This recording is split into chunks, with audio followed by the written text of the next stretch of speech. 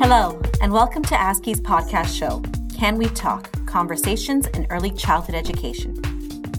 In today's episode, a conversation with a preschool speech-language pathologist, part 2, you'll hear Evette Sauriol from ASCY continue her conversation with preschool speech and language pathologist, Jacqueline Vignanallo. This episode will look at how preschool speech-language pathologists work with educators, resource teachers, and school boards as it relates to families with children with language needs.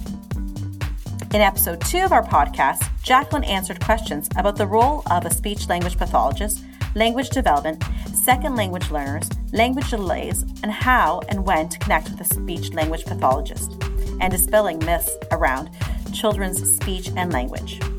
We hope you enjoy listening to this part 2 today. Hi, Jacqueline. It's nice to have you back. Hi, Evette. I'm glad to be here. Thank you. So, the last time we spoke, we chatted about infant, toddler, preschool language development, and we'll continue to do that a little bit. But we focused on the role of the preschool speech and language pathologist, working with parents through diagnosis, what the speech language pathologist supports look like, and how are they available to families who may have concerns about children with speech and language delays. And we also played a fact or fiction game. So we thought we'd have you back so we could dig a little bit deeper about children with special gifts. So tell me, what does an intake look like for a child visiting early words? An intake versus an initial assessment, I'm going to kind of explain the difference between the two because I think sometimes some people use the word intake for that initial assessment appointment. Each of them are by definition, okay? So Elaine is our intake worker. She accepts emails or calls from families and will call them back to book an appointment and to obtain some basic demographic information and get a sense of what the family's concerns are around speech language communication. Families can either make a referral online by visiting www.ascy.ca and then following the prompts for speech and language, or they can call Early Words directly at 905-381-2828, extension 224. After Elaine reaches the family to obtain that information, she will then book an assessment with the speech language pathologist. That often happens virtually. At times, we do it face-to-face if need be, if it seems that would be the most appropriate way to assess a child, if there may be other areas of concern. And once the speech language pathologist does the assessment with the family, we often observe virtually or in person. This is called informal assessment, where we watch the child play and interact with their caregiver, which is usually the parent. And we watch how they speak, talk, reach, look. There's a lot more to an assessment than just words. If time permits at the initial assessment appointment, we may administer a formal speech or language test, but often at this initial assessment appointment, the purpose of it is to answer questions that the family has, determine if there are concerns around speech and language development based on the norms that we refer to and based on our clinical observations and knowledge. And then we can offer some treatment strategies right on the spot, something to give the families at that initial assessment appointment to help them with their child's speech, language, or overall interaction skills. And the other point of the initial assessment is to determine appropriate programming options within the early words system. Let's say then you've identified that there is a need. Mm-hmm. What does therapy generally look like? And how does it evolve for parents whose child have been diagnosed, let's say, with a speech or language need? For children who are age 2 or younger, And we hope to get those children more and more. Oh, the other thing I wanted to mention too, that the early childhood educators should know is that, and parents should know, is that a doctor referral is not needed to refer to early words. Oh, okay. Okay, that's extremely important for families to know, because if they have concerns, they can refer themselves.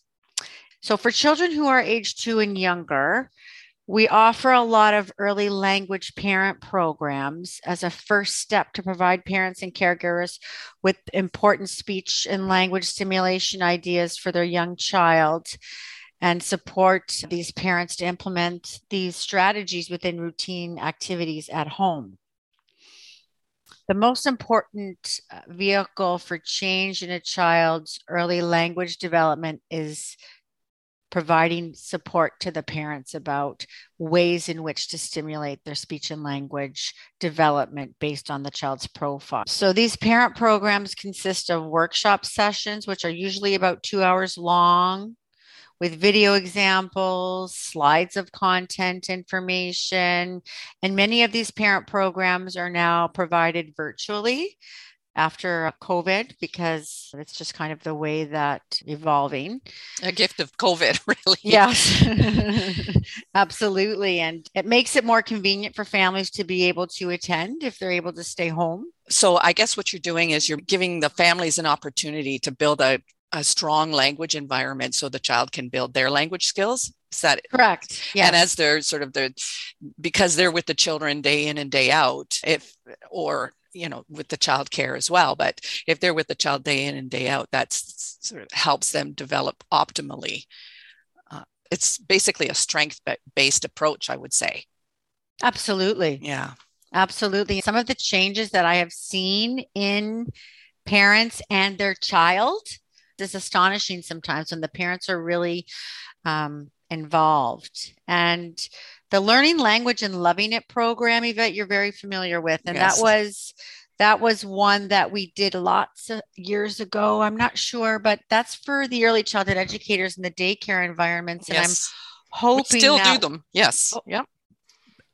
Now, are you doing them now, or are you planning on doing them more after COVID's completely over? Or it's actually offered virtually now.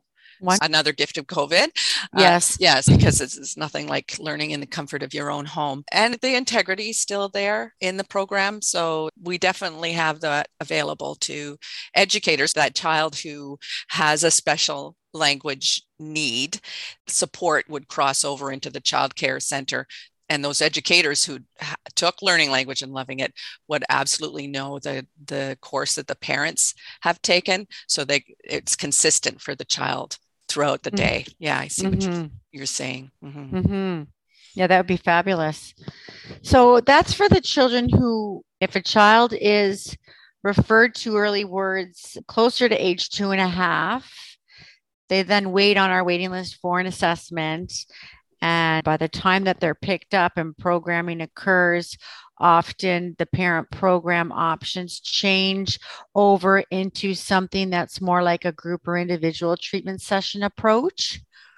How is the preschool speech language pathologist programming shared with early learning centers as a bridge to service for children and families? So usually some of these children have diagnoses. Some of them have only been in an early learning and childcare center for a short amount of time and may just be starting to get to know the staff. But often these children are involved with the resource teacher at those centers.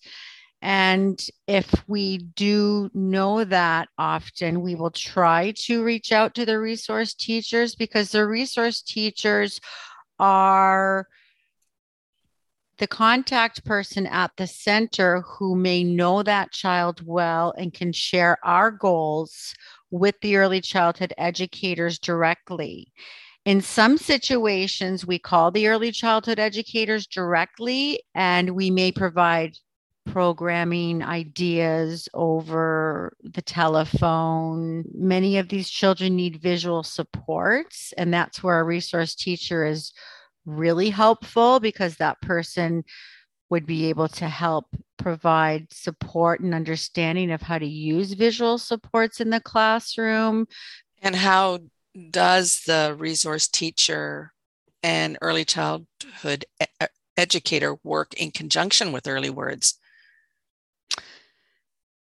So I guess I need to back up just a little bit because it's important for professionals out in the community, especially early childhood educators, to know that there's two avenues of treatment programming for children who come into early words. Sometimes when we do our initial assessment, the purpose of the initial assessment is to determine if there are concerns around speech and language development, what kind of programming options to provide. But sometimes we see that there may be a need for a child to go what we call level 2. A level 2 child may need to be referred over to the Ron Joyce Children's Health Center for a developmental pediatrician consultation if we think that there may be concerns in other areas of play. There might be behavior concerns, maybe querying cognitive issues. We are not qualified to diagnose anything like that. So if a child comes in and we do our initial assessment and we feel that a transfer over to the level 2 system over at the Ron Joyce Children's Health Center is appropriate, we have early word speech language pathologists right over there who provide programming within a team approach that way. The children who stay involved with the early words level 1 approach, level 1 system, are children who appear to have speech and language only needs. There may be some minor concerns in other areas of development, but those children are often the children that we see for direct treatment. However, having said that, we also do provide early language parent programs to the level 1 parents also. And that's a very important thing to remember, that early language intervention happens most in the child's home or childcare environment. Did that answer your question, Evette? Yeah. So, yes. So our level 2 clients, do they generally go into childcare as part of that bridge or a community system approach? It's often recommended. Often those are the children who've been diagnosed with autism, who need that social communication environment to flourish, to develop those skills. If a child is having concerns, the level 2 system will often help support the family in finding a childcare spot, the goals within different environments. What do families and educators need to know about transitioning children from early words supports to the school system? Generally speaking, they would benefit from knowing that when Early Words has completed their service plan with the family, we obtain consent to share this information with the school board, usually via a report or a meeting if need be. That's for the more involved children who may be considered level 2, and that the transition occurs over the summer/early fall if a meeting is needed, but it's usually just via report and communication as per parent request and consent to share the goals, progress, needs with the professionals who will be providing support to the child within the school system. What happens to a family that want to continue services? Often those families will require private practice speech language pathology services. There are limited supports for children in the school system, unfortunately. So if we do need to discharge them from our level 1 service, let's say they've received a few sessions within their JK year, upon discharge, we provide them with the private practice registry information through the Ontario Speech and Language Association, so that they can access those supports if they prefer. Thank you, Jacqueline, for spending time today. Oh, you're very welcome.